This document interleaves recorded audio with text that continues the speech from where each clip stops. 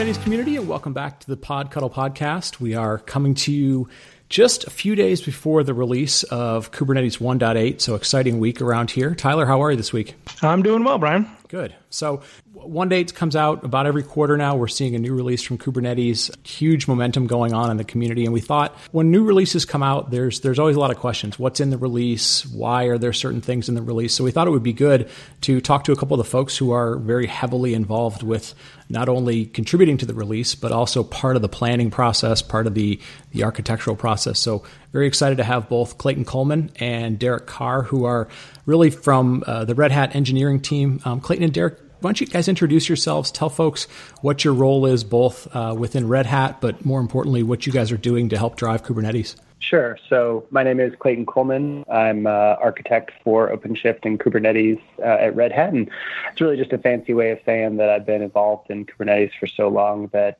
somehow I remember more stuff that we talked about over the past 3 or 4 years ever since we started this. And I try to kind of help keep the community moving in the right direction, make sure that people can contribute, make sure that the technical side tip top, that people are finding value in Kubernetes, and also work to help kind of pull together the Kubernetes ecosystem into something a little bit more formal than it has before.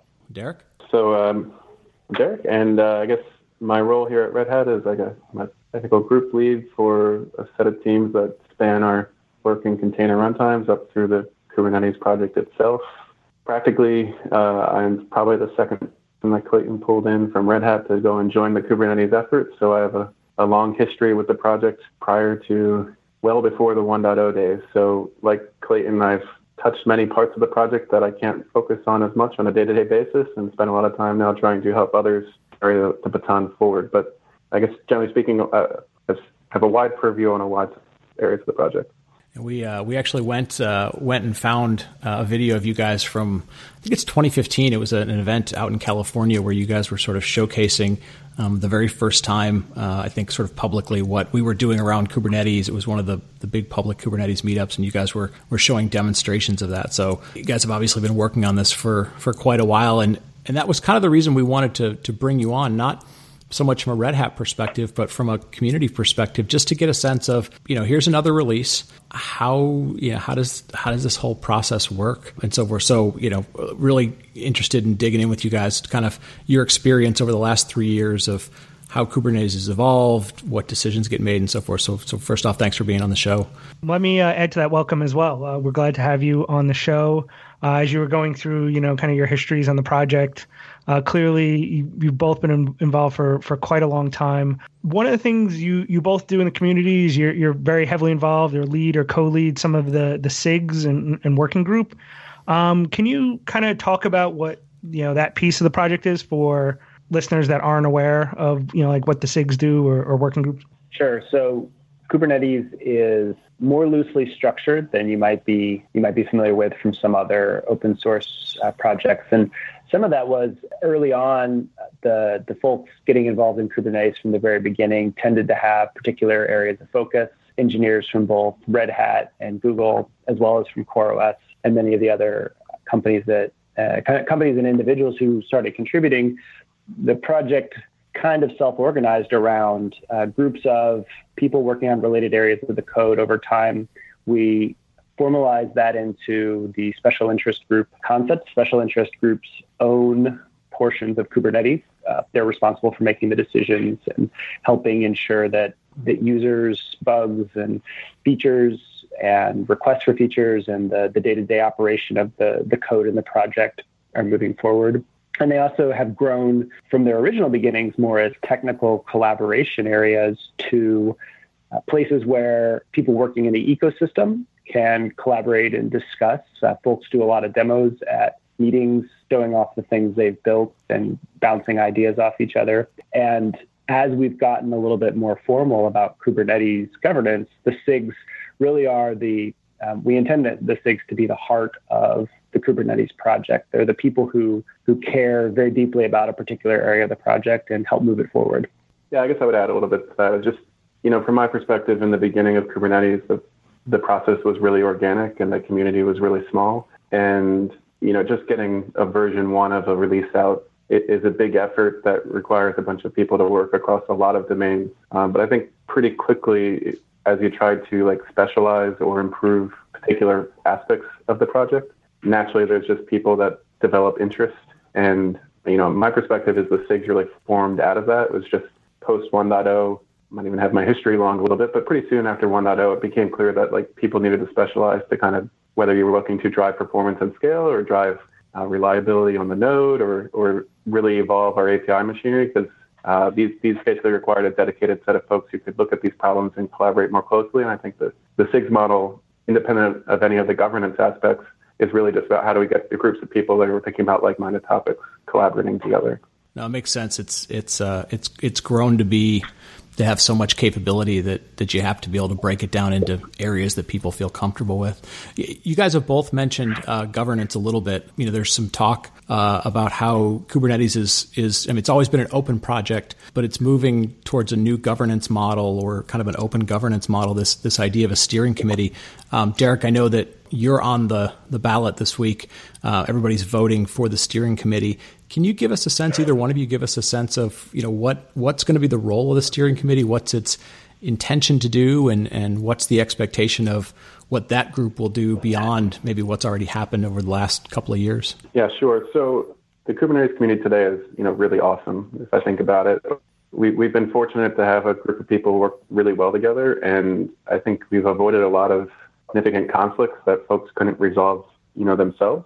And I think it's a benefit to just the quality of the community that's grown around the project to been able to operate in that mode for so long. I think generally speaking, as the project now has matured and more participants are participating, eventually we know that we need to get more formalized definitions of roles and responsibilities and how we manage the project across SIGs and figure out ultimately who are the decision makers, because I think everyone can say that the current model won't scale or last forever. We basically need to bootstrap a formal governance model that we can iterate on moving forward across the SIGs. So I think Clayton is a member of the bootstrapping committee for this. Maybe he wants to elaborate a little bit more on some of the initial problems that are being faced. But generally speaking, it's just how do we build a governance model above the SIGs to decide what is managed in the Kubernetes project, how we manage behaviors within the Kubernetes project, and how we ensure that the project can grow sustainably.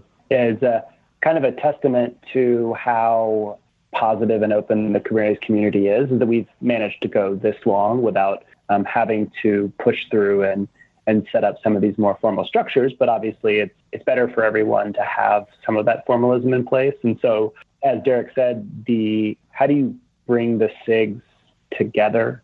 So how do you help SIGs make decisions? How do you help them trade off various benefits? There was a lot of questions being raised where we were trying to decide how big and what the scope of Kubernetes should be, and to lay some ground rules that would make it easier for people to have a point of reference when they made decisions about whether a new feature should be added or whether we should work on an extension mechanism. And those really, more than anything else, that drove the desire to ensure that we had a really, really clean and open way of resolving discussion points between the SIGs. And like many of the other open source communities recently, it's very important. I think everyone on the Bootstrap Steering Committee felt that it's really important that the Bootstrap Steering Committee and that potentially the steering committee that'll replace it not be a body ruling from up high, but instead a system for making sure that different SIGs and everybody in the community can orient themselves. I think we've said this several times on the Bootstrap Steering Committee, but if this is about a group of people making decisions for other people, it probably failed. If it's a group that helps everyone make decisions together, then it'll succeed. And so keeping the SIGs as the focus for Kubernetes, the focus of the community, and making sure that that's humming along, and Kubernetes continues to be one of the most successful open source projects in the world today, it's so important to us that it's the right time to bring this structure into being. I mean, that makes a lot of sense with a project that's growing as quick as Kubernetes is. And that leads right into my next question, which is, there's all these contributors, there's tons of commit. All the big companies are getting involved in it, individual contributors working on their own. There's so many different focus areas. What's the process today for deciding in a specific release? So say here 1.8, like what makes the release? What's important to make that release? what should get dropped? Like, how are those decisions made today? It's pretty distributed. There's a bunch of overarching themes that folks like Brian Grant from Google and myself and others try to talk about across the SIGs. So extensibility, making the project stable, improving the contributor experience, things that we actually have SIGs that own, but also the other SIGs do need to be able to help that.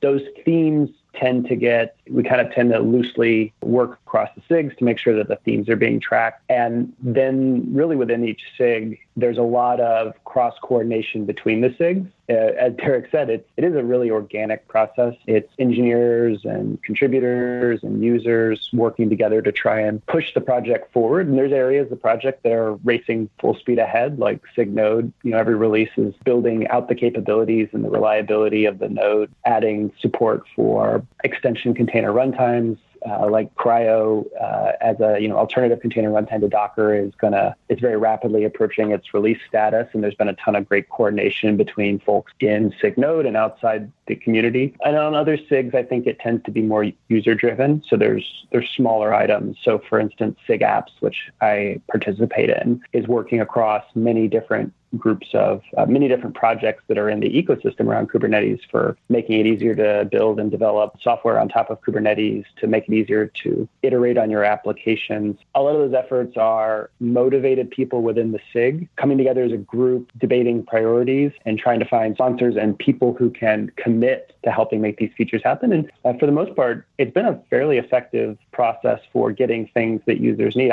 I've been really impressed that for something as loosely organized as it is, that it makes a ton of progress every release. So I'll give my perspective a little bit. So I co-lead SIG Node with Don Chen from Google, and I think what Clayton described is pretty much the way it goes. I think at least on SIG Node itself, I feel like we're the intersection of a lot of different SIGs where you sometimes feel like you're getting requirements from, say, storage or scheduling for things that you need to get done to make the project succeed. And then I think practically where we are in the project right now is I think it's important that we grow the reviewer pool as much as the contributor pool. And oftentimes it seems like the list of things we want to be able to go chase and run down and support are primarily being limited by the amount of people we put eyeballs on pull requests and sufficiently review. And I think that's a major problem for the project moving forward that we need to look to address, is just how we simplify the contributor ladder and diversify our reviewer pool. But each SIG tries to handle that burden as best it can within their domain. As you guys have said, it is sort of an amazing feat that for something that's been sort of loosely coupled, and we've got different groups coming in at different times. You guys have been involved with it for 3+ years. Some of the Google folks like Brian Grant for longer than that, and others just in the last couple of months. It's at least from the outside world, it looks like a very smoothly running, well-oiled machine. So that part is very, very cool. Let's dive into 1.8 a little bit.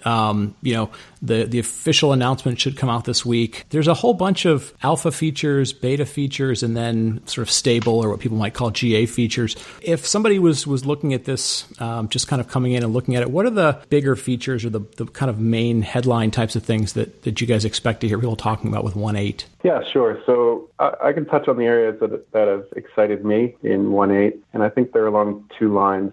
There's some work that, for folks who aren't familiar, when a feature is being done in Kubernetes, it kind of graduates along three phases, like an alpha, a beta, and a stable phase. So anytime we're able to promote certain features to beta or a stable, it's like from my view, a real win, because it means that we're going to really grow the ability for our users to actually take advantage of these features and beyond just playing with them. So within, say, like SIG autoscaling, I think we've done some work to really improve the horizontal pod autoscaler to set the groundwork for it to support scaling on things beyond just the traditional metrics it can scale on today. So that's been an area of interest to me over a long time. I think within SIG API machinery, there's been a lot of good iterative work around making the platform more extensible. There were improvements to what had previously been called third-party resources that would now be custom resource definitions. That makes it more of a first-class entity in the project or at the point of extension, which I think is really important to grow the ecosystem. And then within my own domain, at least within, say, SIG Node, I was really excited by some work that we've been doing across the community to support more workloads better without necessarily sacrificing reliability. So within the life of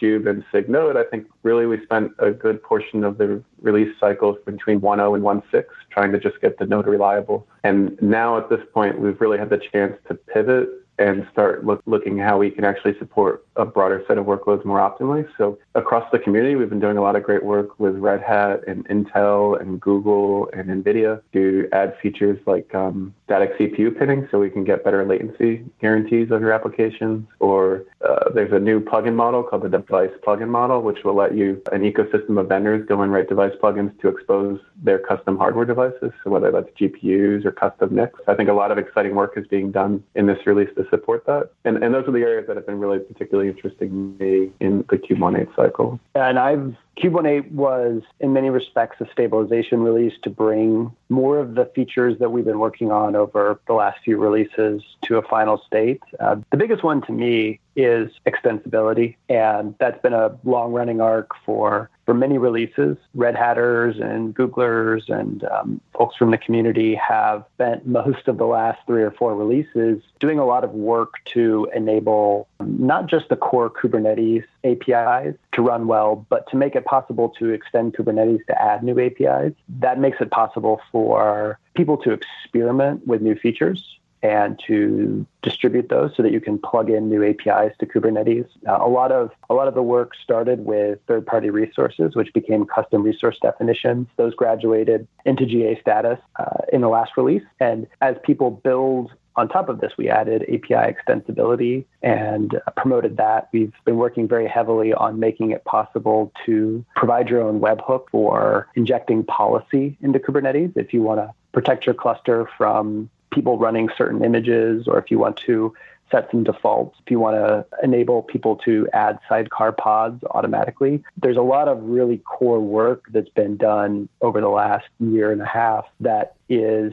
finally starting to turn Kubernetes from a all-in-one monolithic binary to a project that allows a lot of the exploration, addition of new features, extensibility to happen in a broad context. And this is really important for a community as big as Kubernetes because people need to be able to iterate and develop on their own. So in a sense, you could say it's the Kubernetes is going microservice and there's no turning back. That makes it easier for everyone in the community to build things and to try them out and then to use them as they need to. And we're going to keep hammering that extensibility drum because it's really important to make it easy to use Kubernetes, but then to adapt it, because we want Kubernetes to be the software that is the kernel of the future. We want it to be the heart of the data center and the heart of the cloud infrastructure. Yeah, I think it's funny, Clayton, we're both excited about the same things, to be honest. Like, so whether it's on the master, you're excited that people can innovate around Kubernetes with custom resource definitions and experiment without burdening the core. If it's in the auto-scaling domain, I mean, I'm excited that people are going to be able to start exploring how they can auto-scale their apps on potentially other metrics, say beyond CPU and memory.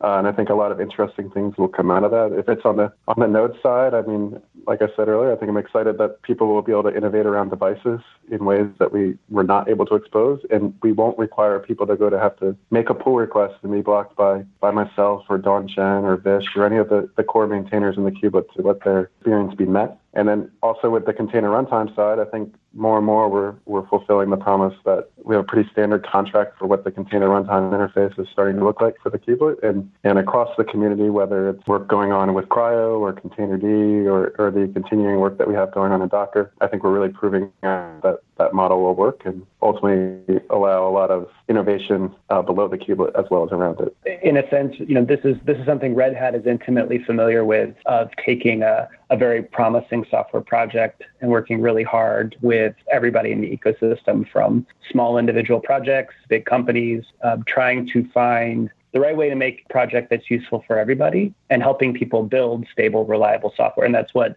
we do here at Red Hat. That's what the OpenShift team does, is it takes Kubernetes and helps make a platform that people can run on or off premise. And we think that the best way to do that is by making Kubernetes as extensible and as reliable as possible. It leads into a tough area, right? Where there's the extensibility is great, and that's, I think, has been the ability to keep that core pretty tight, enables rapid development and simplicity while letting others kind of work on what they want to work on.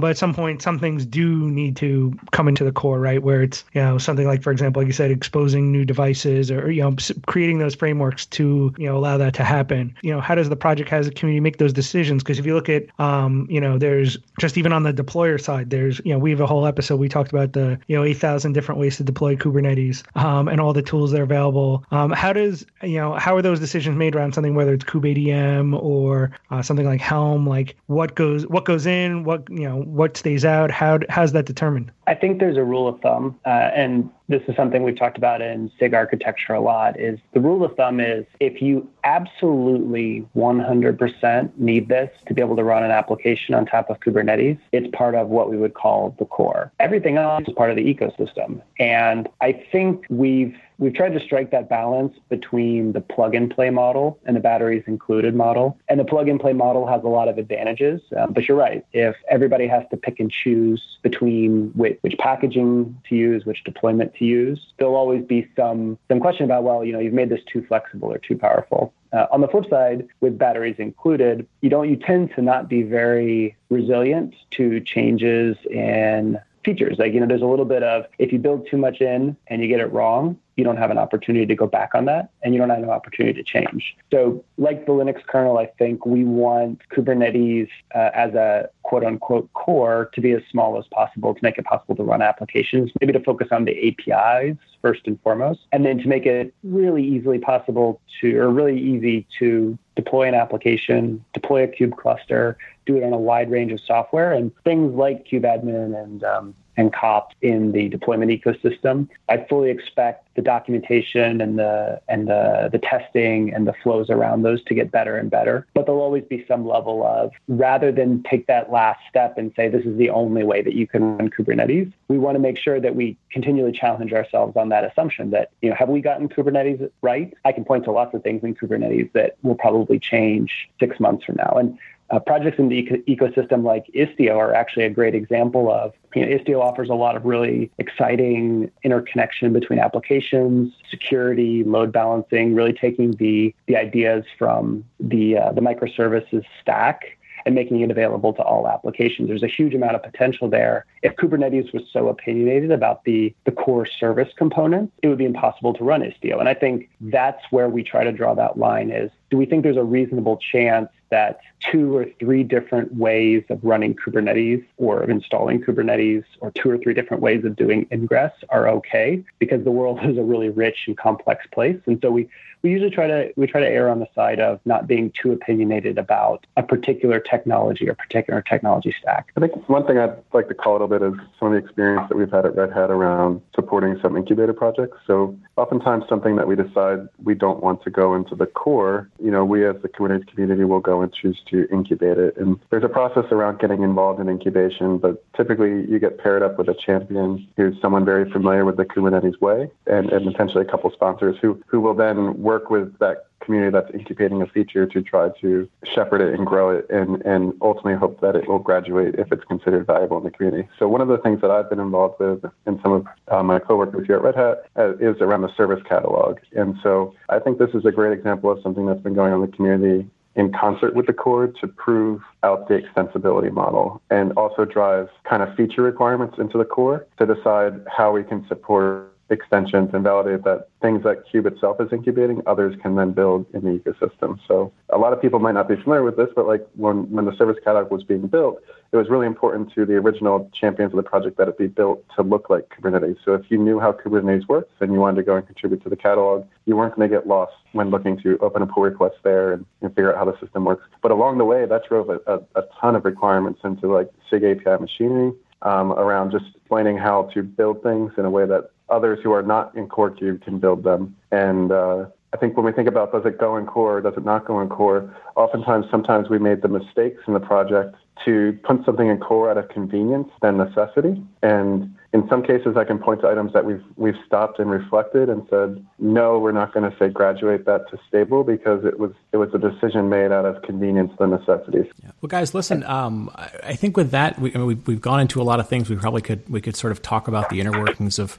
how Kubernetes is getting made for a long time. We'll have to get you guys back on sometime soon. I think we're going to wrap it up. First off, again, want to thank you guys for diving into it with us. And more importantly, thank you for taking such a big leadership role and working with the community to make Kubernetes what it's become today and where it's going to go in the future. So with that, thank you very much. Tyler, any last thoughts? No, I mean, I think it's just the depth of kind of capabilities that are there in the Kubernetes community. And I think, as you heard both Clayton and Derek talk about, it does have a really good, I guess you would say, vibe as a community overall. It seems very positive and open. And I think you can hear it in both of their talking about how the project has worked so far and how it continues to grow. So I think it's got a pretty exciting future ahead of it. Well, listen, guys, thanks again for being on the show. Tyler, thanks for the time today. And folks, we're going to wrap it up. As always, if you have questions, feel free to send them in. We'll get them answered in our question of the week. If you have feedback or ratings, feel free to send those through iTunes or through Twitter or through email. And all the details are in the show notes. So with that, I'm going to wrap it up. Folks, thanks as always for listening, and we'll talk to you next week.